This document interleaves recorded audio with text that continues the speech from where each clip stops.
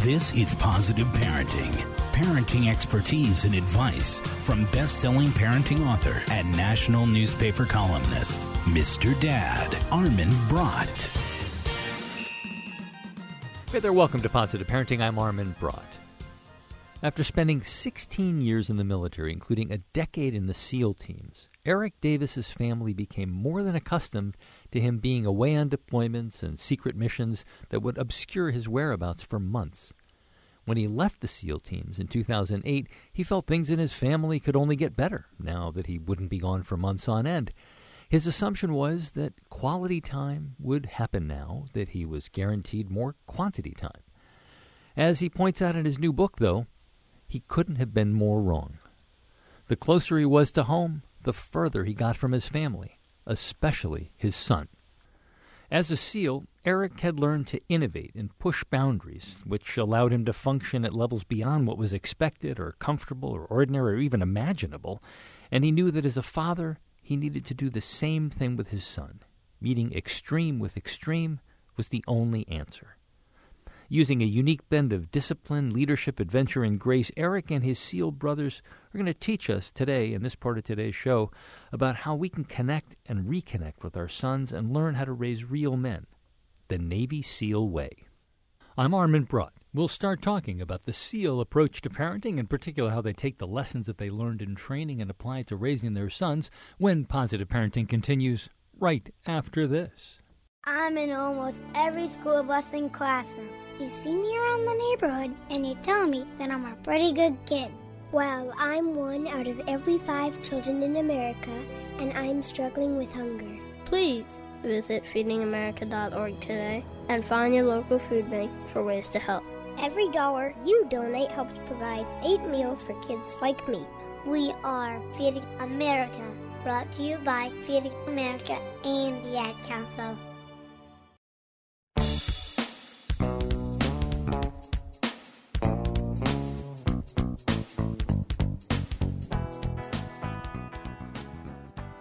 Welcome back to Positive Parenting. I'm Armin Brott, and my guest for this part of today's show is Eric Davis, who's the author of Raising Men, Lessons Navy SEALs Learned from Their Training and Taught to Their Sons.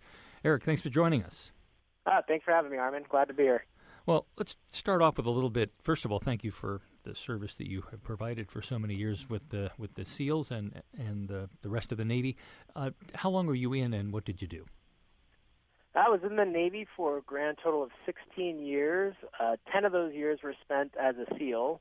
5 of those years were spent as a SEAL sniper instructor, which is kind of an odd thing. I spent a long time in the instructor role.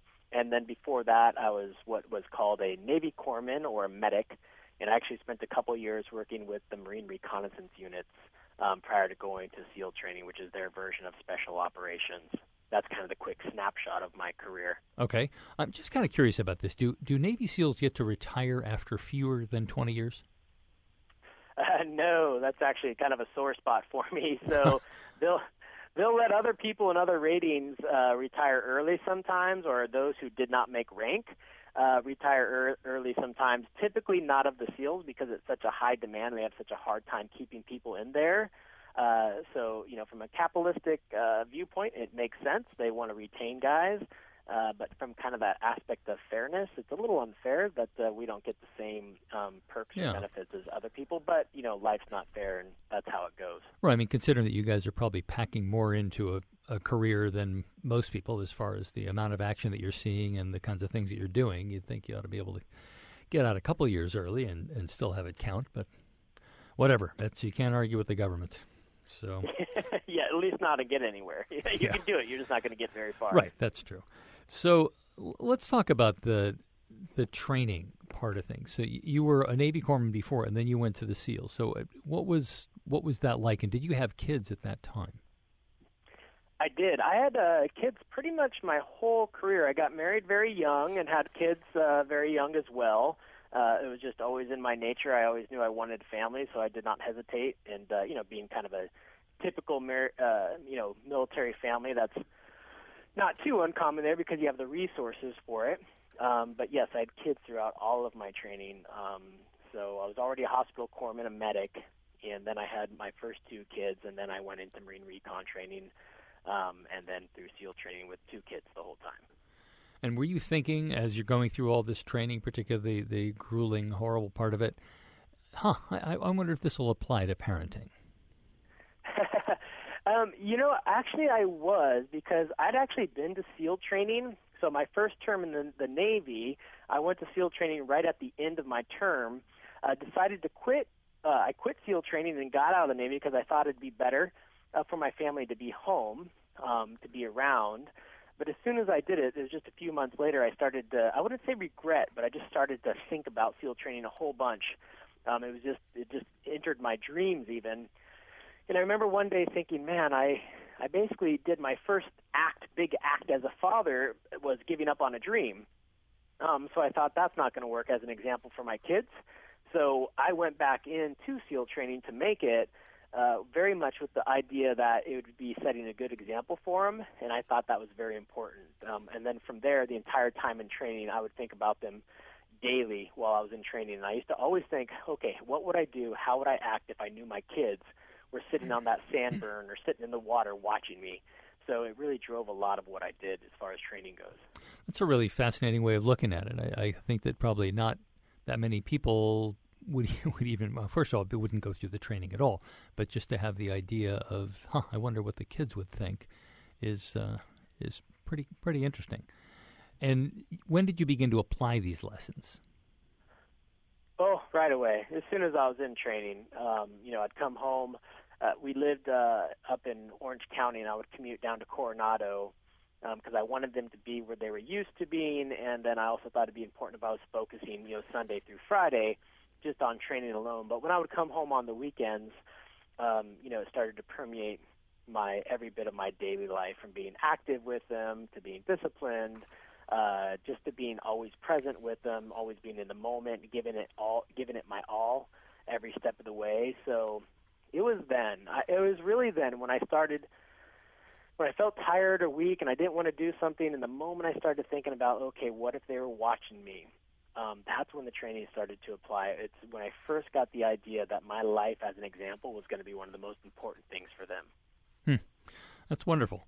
All right, so you talked a little bit about the whole idea of not giving up on a dream, which is a fantastic lesson to be teaching kids. Do you think that it's not only just the dream part of it, but also about finishing a task that you start? You don't quit halfway?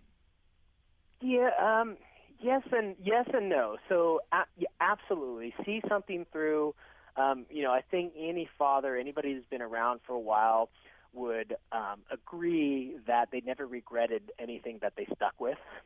For the most part, things that we stick with, we're always glad that we did.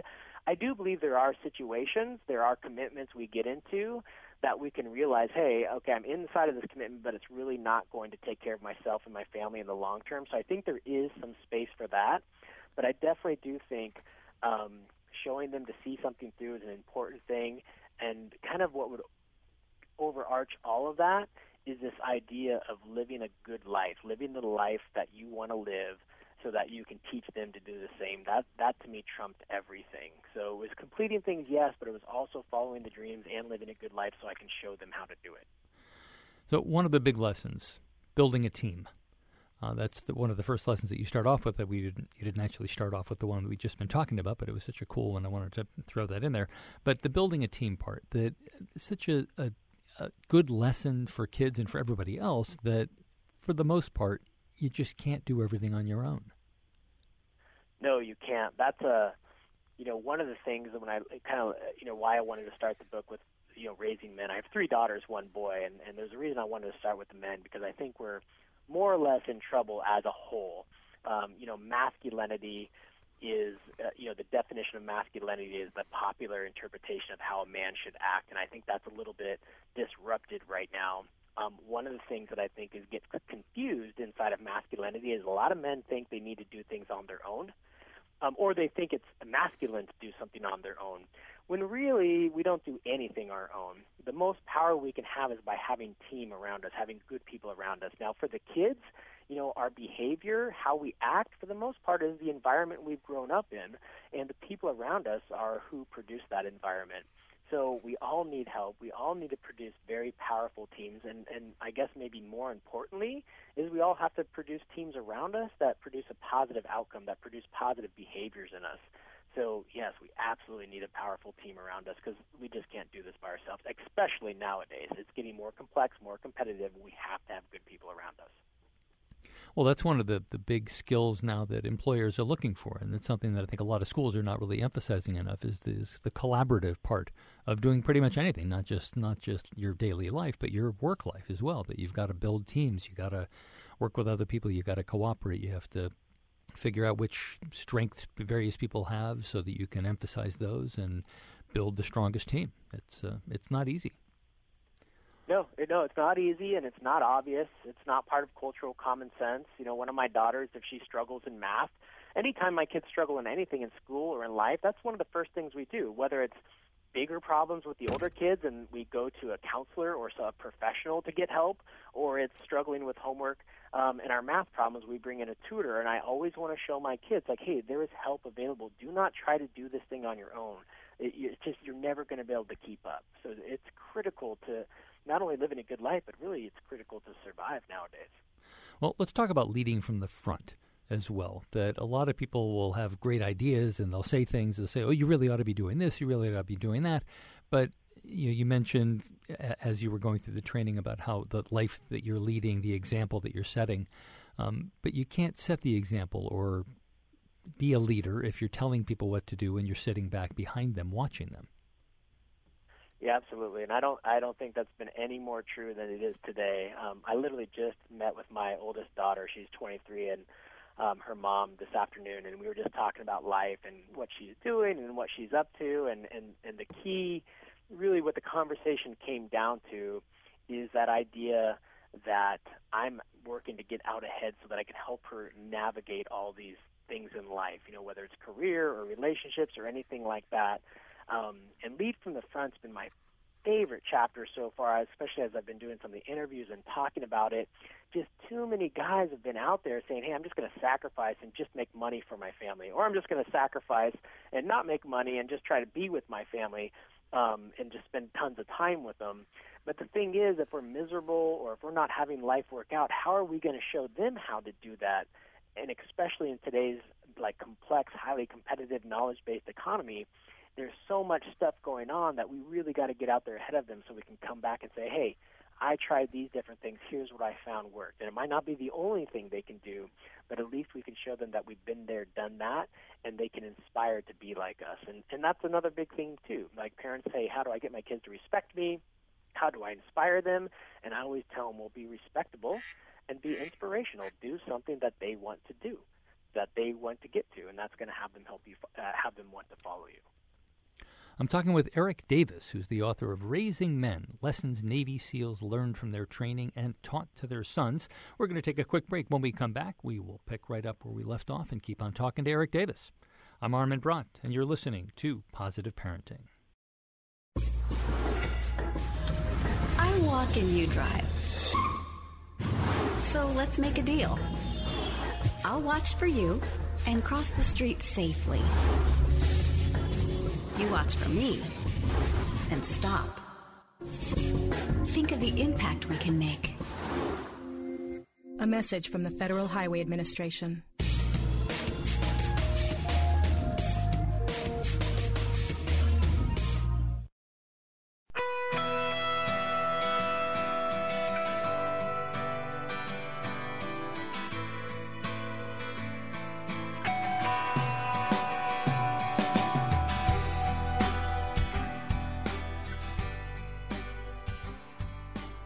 Welcome back to Positive Parenting. If you're just joining us, talking with Eric Davis, who's the author of Raising Men, Lessons Navy SEALs Learned from Their Training and Taught to Their Sons.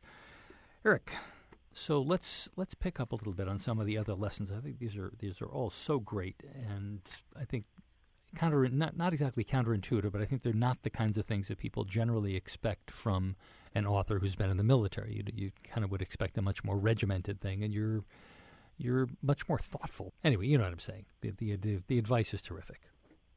Absolutely. Thank you for that. And, I think that military background, there's value there. We learn discipline and leadership, and not that it's limited there, but I think military vets, that's what they're known for. I think something unique about my background is I had an opportunity to study with some very unique and effective business people when I left the SEAL teams. And I've been an entrepreneur and or a writer since 2008. So it's my hope and my desire to bring forth exactly what you just said. I think people have a certain idea when a vet comes on, or a military guy, and especially a SEAL. But I think you'll find as we keep coming out of the military and entering the workforce, we're going to be more organized around being effective than kind of being how we were when we were in the military. So thank you for that. I'm glad to hear that it's a little bit contrarian. Well, I get that as well. I mean, I'm a writer and have written, 30-something books at this point, including a whole series on fatherhood. And when I mentioned to people I was in the Marine Corps, they just kind of look at me and think, wait, that's not possible. Marines are illiterate or something. Wait, I'm sorry. Yep. Really? Not anymore. Not anymore, no. Yeah, the world's changed, warfare's changed. Renaissance men is what they call us now, and it's true. Art, engineering, philosophy, it's different. You got to do it. So yep. Let's talk about don't be right, be effective. What do you mean by that exactly? Yeah, there's so many. I think the best example there is, unfortunately, my first marriage didn't work out, and I went through a divorce.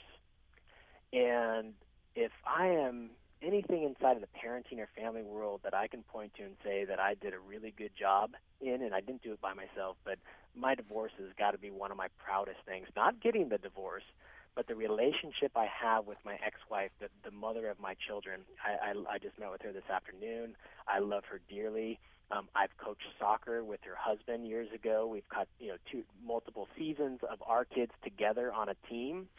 And that's been the best example about not being right but being effective. There's so many relationships that just get torpedoed because we are right. We do have an honest gripe about our spouse, or she's got one about us, and it's right. We did something wrong. We upset each other. We were mean. We were unthoughtful. We're not cooperating, whatever it is.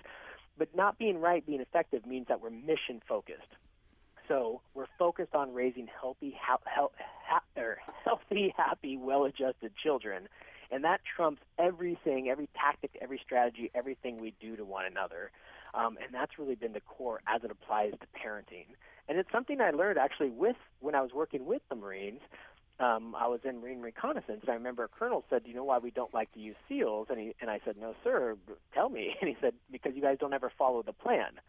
And I thought, that's true. We don't typically follow the plan. That's how we would think of being right, but we're always working to be effective. So we're known for being a little more dynamic, a little bit more out of the box. And I find that applies in relationships, it applies at work, it applies everywhere. It's kind of like it's not about things being fair, it's about getting things done. Well, how do you express that to kids, though, and how do you get them to adopt that particular mindset? Oh, I'll let you know when I find out. But I work on that all the time, and and the answer is in my kind of the humor there through consistency. My son, who's 20 years old now, I can remember him coming home all of the time explaining to me how stupid his teachers were, that they're not fair with the homework, that he already did something, or that he shouldn't have to read this book, or something like that. And really, it's the constant, consistent conversations with him, like, son, I understand what you're saying. Maybe the homework's not the most potent thing you can be doing, but it's part of what you're trying to get done. You're trying to graduate high school. You're trying to get good grades so you can go to college, so you can move into a career. I'm putting it in the big context, the big picture.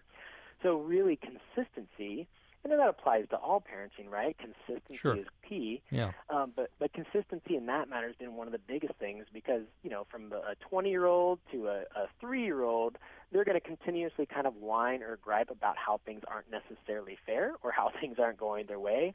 And it's just always been like us to pull up alongside of them and be like, I understand. The world doesn't organize around you. That's not how that works. Things like this are going to happen.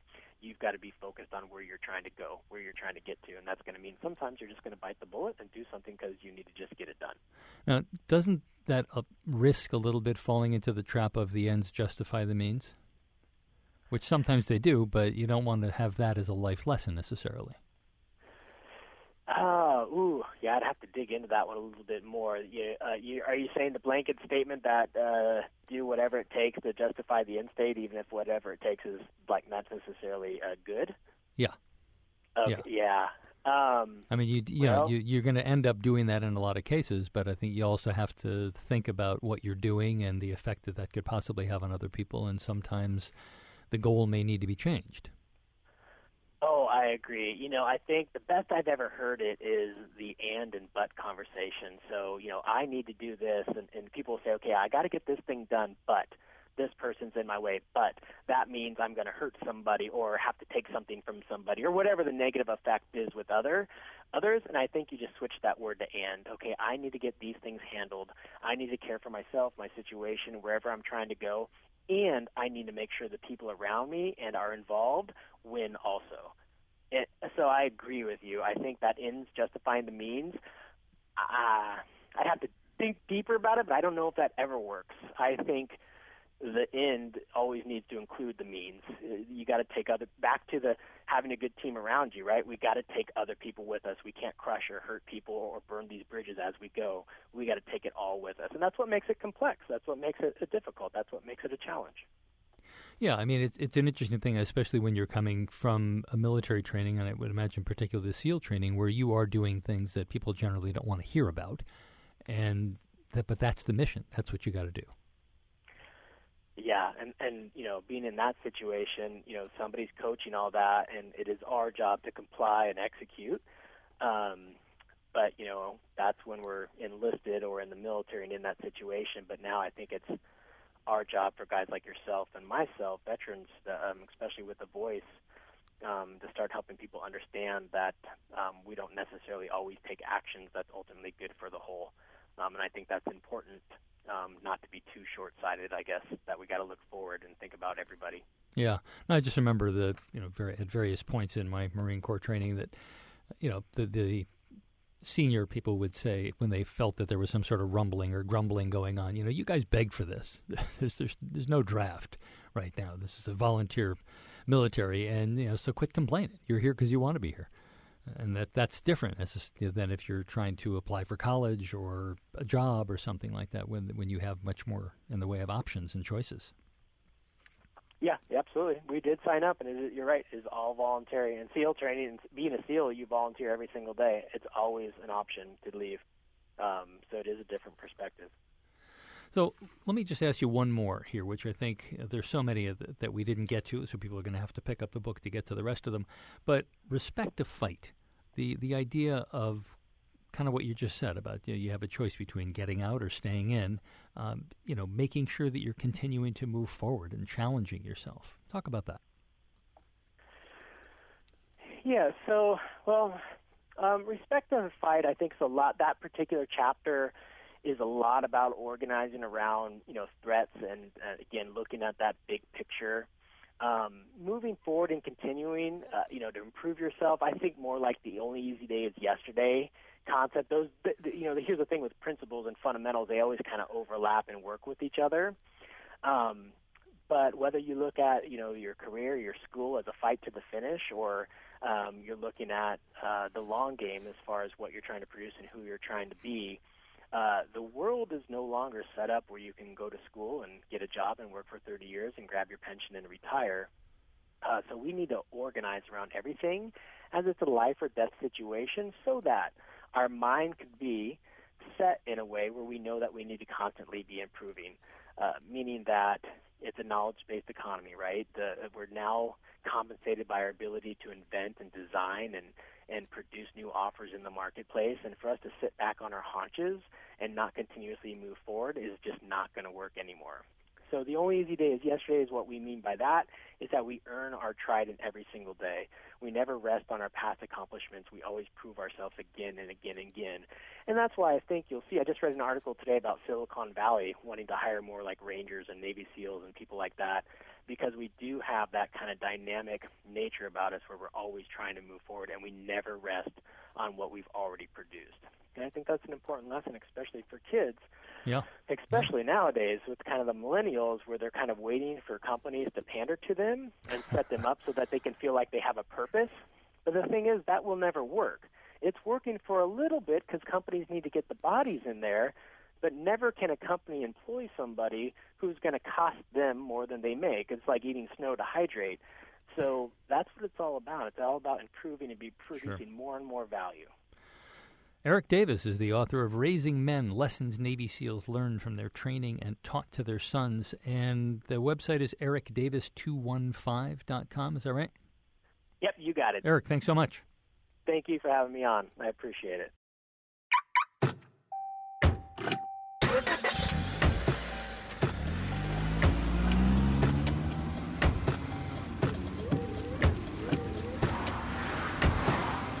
Driving has a rhythm all its own. Don't wreck it with a text. Before you get behind the wheel, silence your phone. Or better yet, designate a texter. For more text-free driving tips, visit stoptextstoprex.org. Brought to you by the Ad Council and the National Highway Traffic Safety Administration.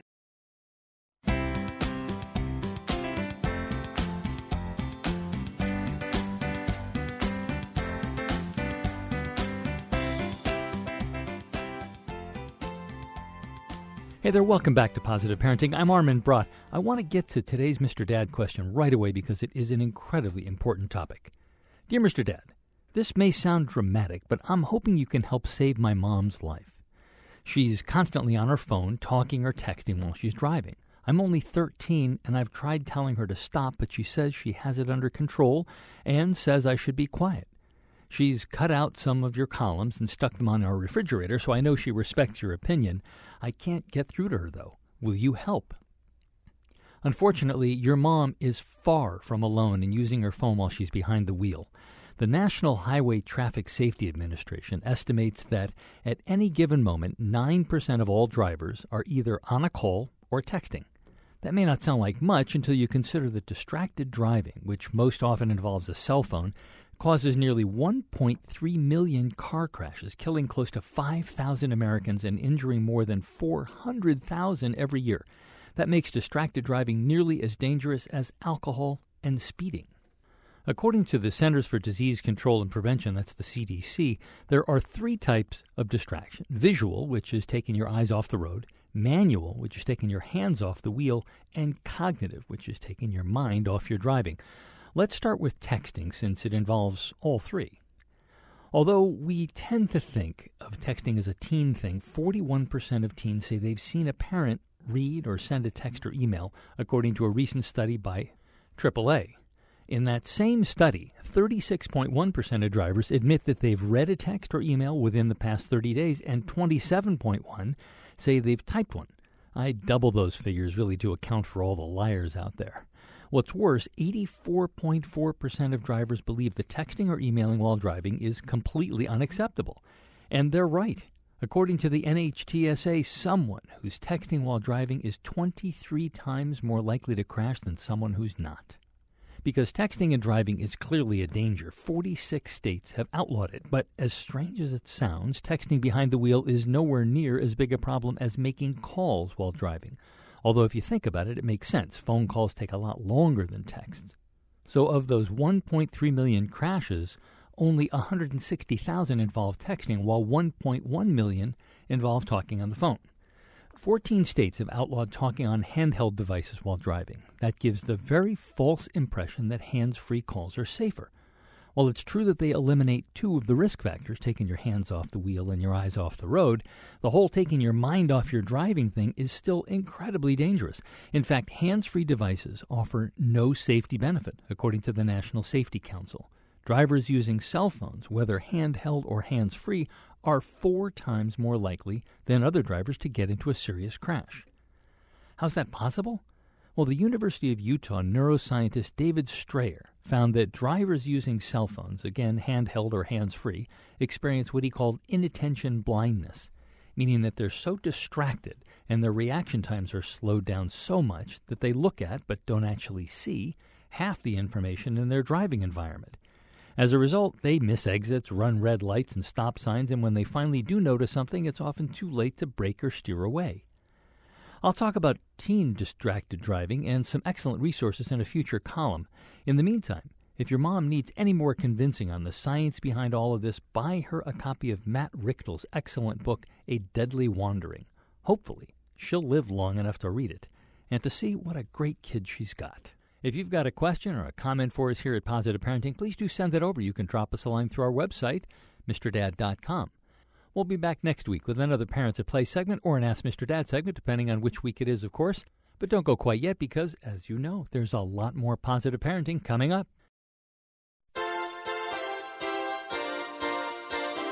More with Mr. Dad, Armin Brott, after this, from the MrDad.com radio network.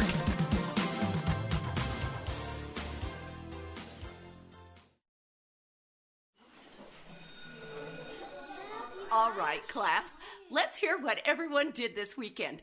Jill? Well, I raised my older sister to a big oak tree. It was at least 100 years old. My mom said I must have set a record or something. And then we went down by a stream and perched up on this huge rock and saw all of these little minnows swimming around way below us. And then I rescued my little brother from an evil slug king who was guarding him at the bush fortress. And my sister and I brought him back to our super twig fort for safety. And then we all laid out and told stories until it got dark. And the Big Dipper led us all the way home. Awesome. Where were you, Jill? Yeah. We went to the forest. It's not that far away. Anyone want to come this weekend? Ask your parents to take you and your friends to the forest this week and find the fun, adventurous you. It's closer than you think. Check out discovertheforest.org. Brought to you by the U.S. Forest Service and the Ad Council.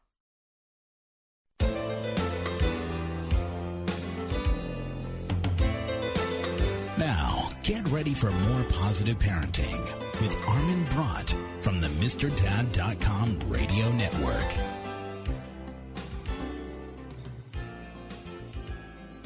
Hey there, welcome to Positive Parenting. I'm Armin Brott. Elisha Cooper spends his mornings creating children's books and his afternoons playing with his two daughters. But when he discovers a lump in 5-year-old Zoe's midsection as she sits in his lap in a Chicago Cubs game, everything changes. Surgery, sleepless nights, months of treatment, a drumbeat of worry. Even as the family moves to New York and Zoe starts kindergarten, they must navigate a new normal. School and soccer and hot chocolate at the local cafe, interrupted by anxious visits to the hospital. Elisha and his wife strive to help their daughter maintain a sense of stability and joy in their family life.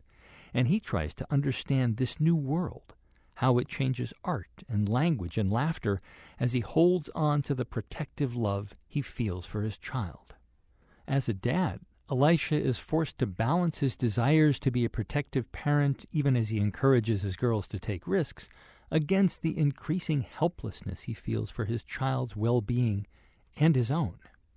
In this part of today's show, we're going to be talking with Elisha Cooper about what it took for him and his wife to preserve a sense of normalcy and joy in their daughters' lives, and how the family emerged from this experience profoundly changed, but healed as a whole. It all starts when Positive Parenting continues right after this.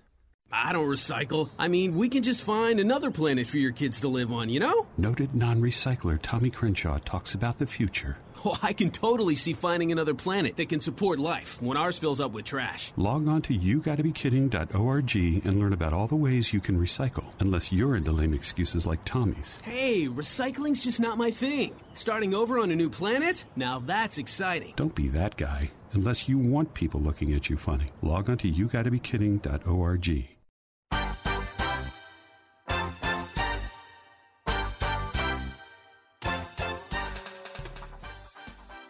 Welcome back to Positive Parenting. I'm Armin Brott. My guest for this part of today's show is Elisha Cooper, who's the author of Falling, A Daughter, a Father, and a Journey Back. Elisha, thanks for joining us. Thank you for having me.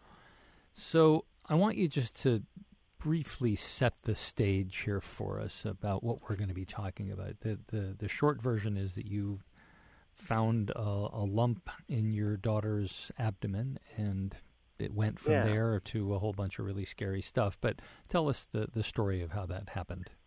Yeah, the short story is that I was taking my daughter Zoe to a baseball game at Wrigley Field, to a Cubs game. She loved the Cubs, and she's 5, and she sat on my lap so she could see better, and I just kind of felt this odd lump in her side.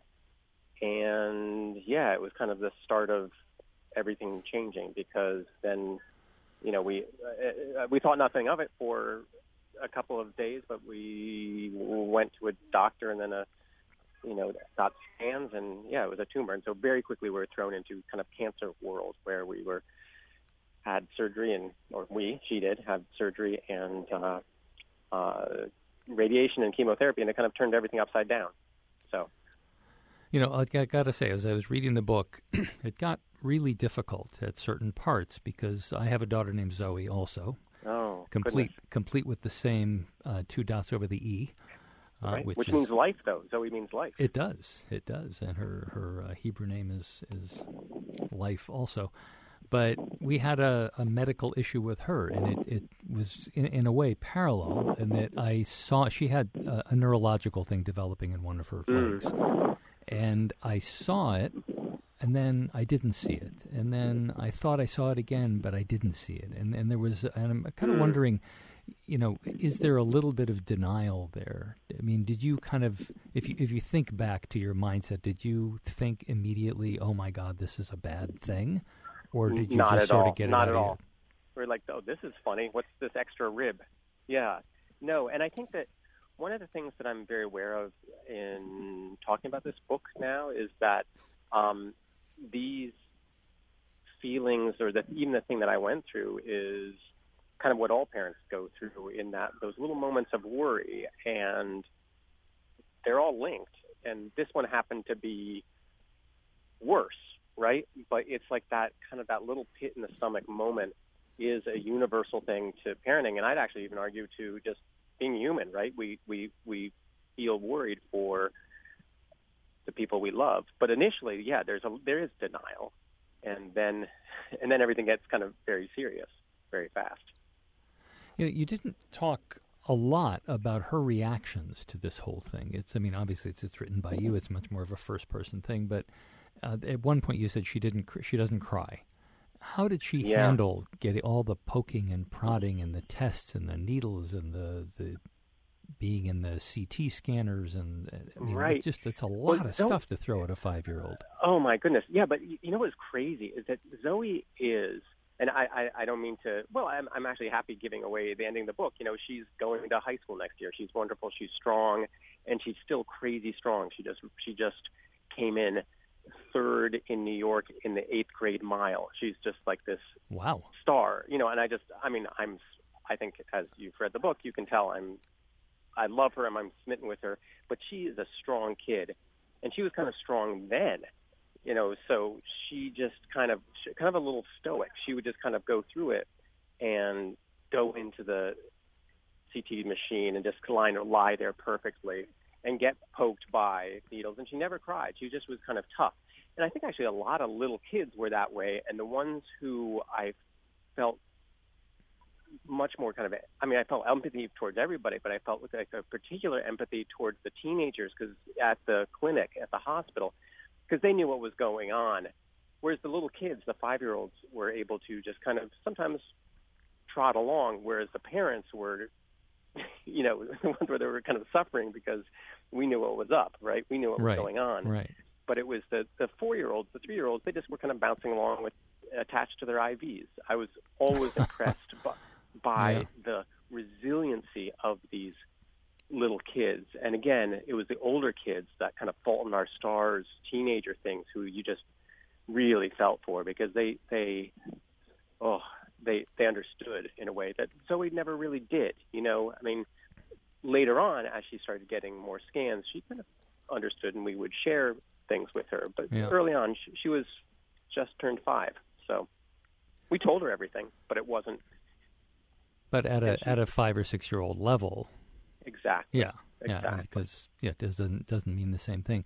Yeah, it was kind of as kind of putting myself in your shoes. Obviously, as I'm reading this, because of the Zoe and because of the medical stuff. And I remember, there were certain parts of the thing where she got really scared at various things. And there was one test in particular. She had to have this electronic impulse test, which involved having needles stuck in her all over the place. And how old was she then? She was about 9. Yeah, and she probably was able to think about it as a 9-year-old. She was, and right. I remember doing things to try to help her in a completely silly way. Looking back and saying I said to the doctor, "Look, here's the thing. I want you to, I'm going to sit next to her, and I want you to stick some needles in my arm also, and in my leg, so that she can see that you can survive this thing. You're a great dad. Well, I was kind of wondering, I mean, this is not tooting my own horn, but I was, where I'm going with this is wondering whether, how you felt about this.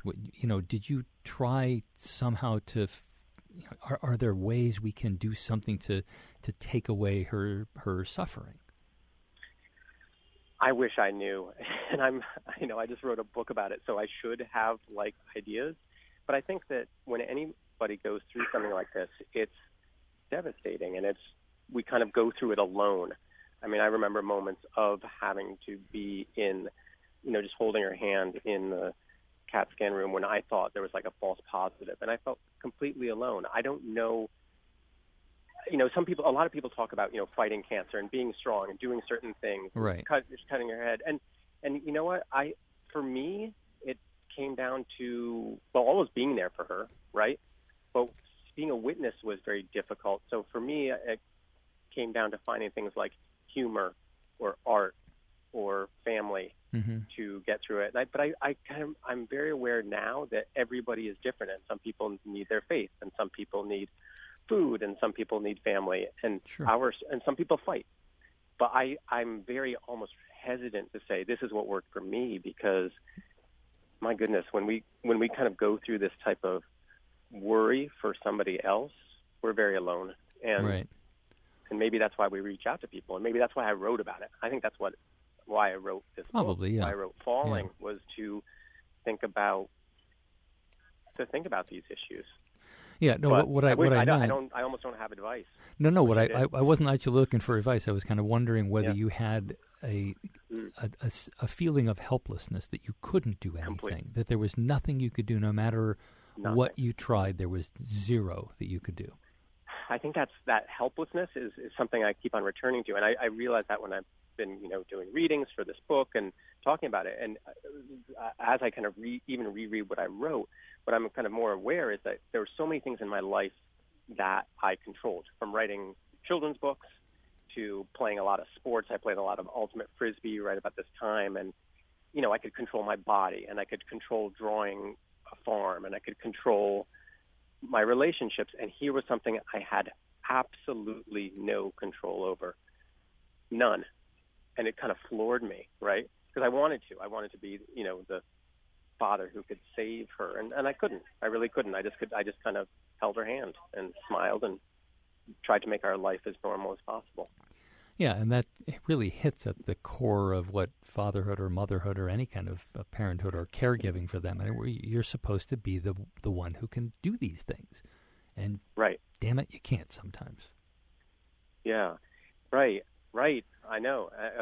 It's a terrible feeling, and I think I was also very aware that, Zoe was lucky. Her biology was such that she got through this, but there were other parents and other children at the hospital who were not so lucky, who, the kids died. And I've always been very aware that how horrible would that feel, to feel like you couldn't control that as a parent. I just can't even go there. Talking with Elisha Cooper, who's the author of Falling, A Daughter, a Father, and a Journey Back. We're going to take a quick break. When we come back, we'll keep talking to Elisha. Excuse me, do you know how to get to Maine and Maple? How's that cooked? How do you change the ringtone? How much does this cost? Does this bus stop at Elm Street? We ask questions everywhere in life, except... Any questions? No. At the doctor's office, ask questions.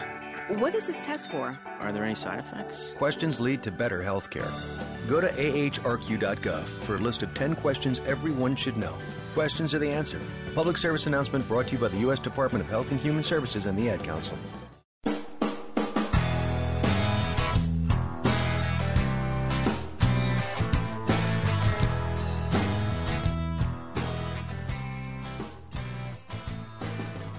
Welcome back to Positive Parenting. I'm Armin Brott. If you're just joining us, talking with Elisha Cooper, who's the author of Falling, A Daughter, a Father, and a Journey Back.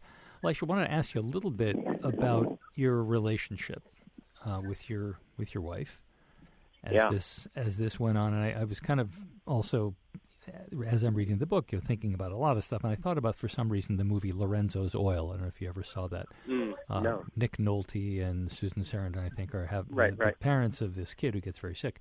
And a lot of the movie is about their relationship and the kind of, there was nothing that they could have done.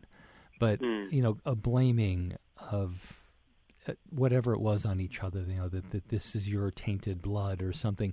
Did you ever have any kind of lashing out? Because you do talk, we'll talk about that later, but you do talk about some in a way, irrational lashing out at people. Definitely. Did you do that with your wife? But never with Elise. I mean, I think, and that could just, we're pretty close. We always were close, and we're still close. And I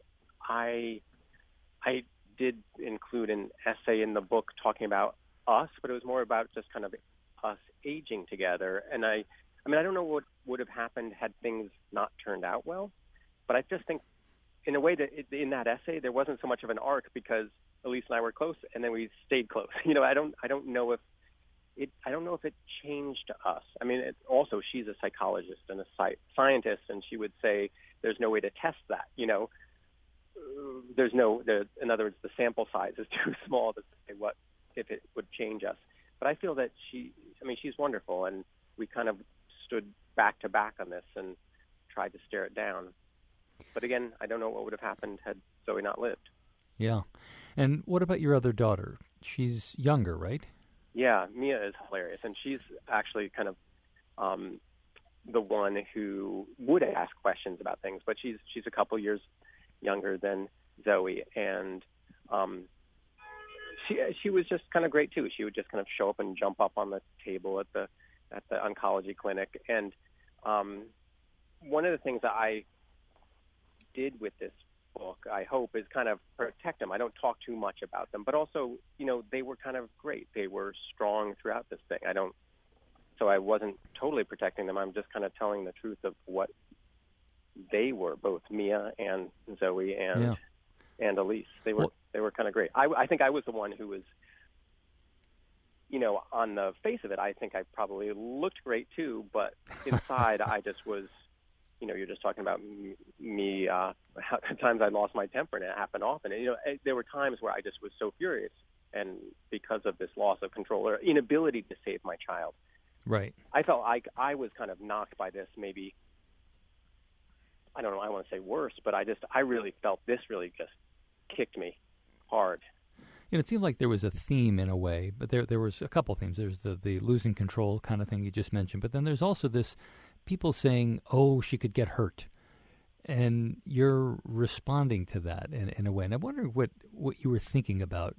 Sometimes you almost said it and sometimes you did, but basically, what do you mean she could get hurt falling off a couch? Do you have any idea what that is in compared to what she's already going through? Right. There was this one moment where a doctor at the clinic was saying I should take her off of a couch because it was dangerous, and I wanted to say, look, cancer is dangerous. And I think it speaks to, I kind of got a little feral, a little like a kind of a protective bear during this time. And when people would try to kind of tell me about how to parent her in maybe other ways, I just would kind of lash out. And I also would lash out because I felt like, okay, here's this serious thing, cancer. Her getting a little scraped knee here and there is not that important. So I would see kind of like the small worries that, well, all parents have, and maybe they're okay, but I would say, come on, there are bigger worries than that.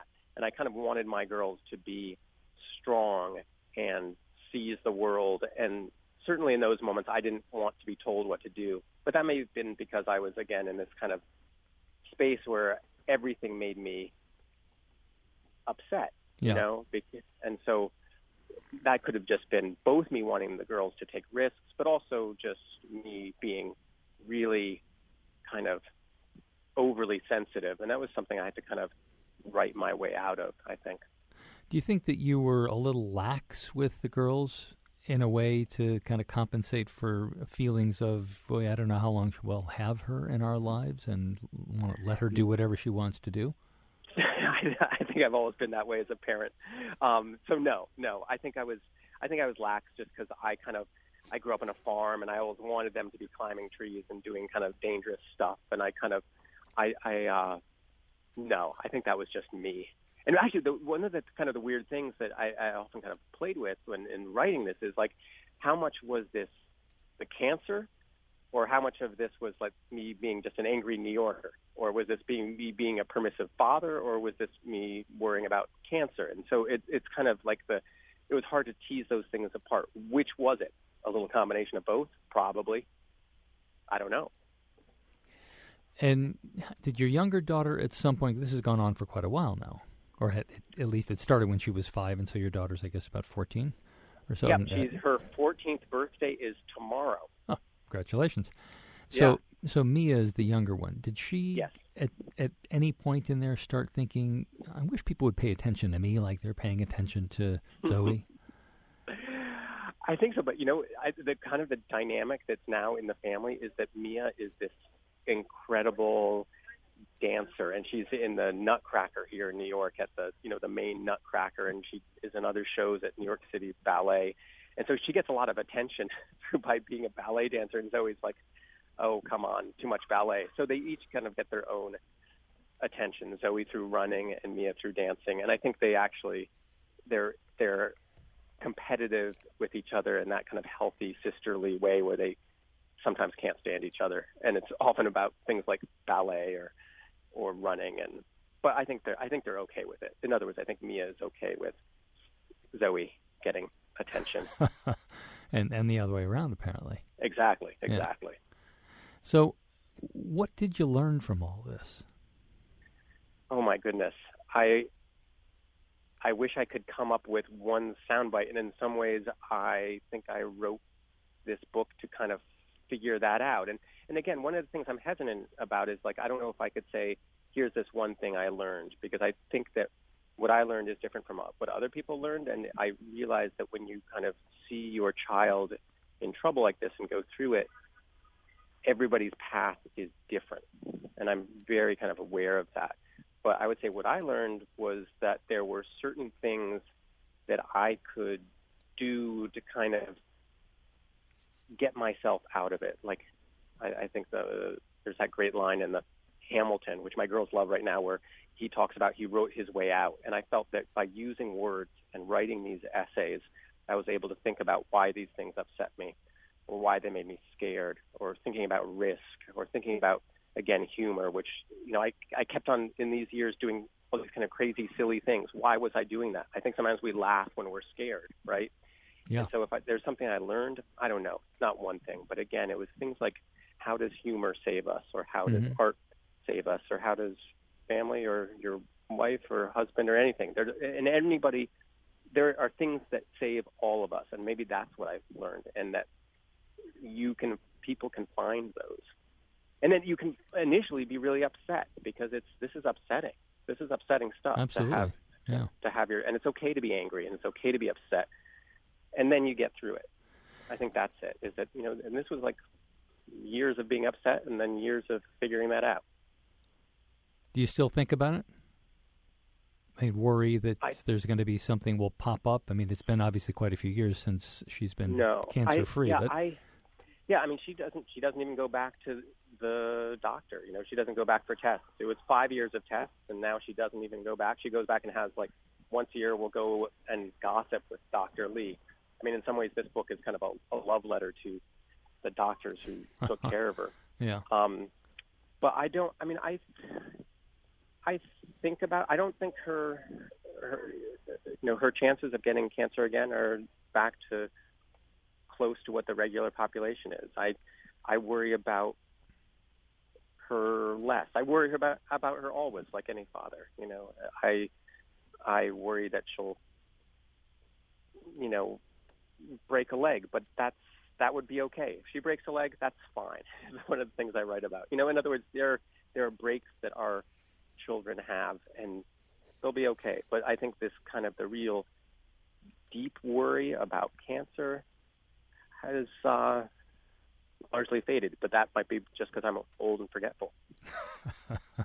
Elisha Cooper, who is not at all old and forgetful, is the author of Falling, A Daughter, a Father, and a Journey Back. Thanks for joining us.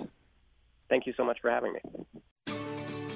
Thanks for listening to Positive Parenting. You can get more information on today's show and what we're working on in the weeks ahead at MrDad.com. While you're there, visit the MrDad.com gift shop with everything you need to help you become the dad or mom you want to be. Positive Parenting is a production of the MrDad.com radio network. Now, go be a great parent.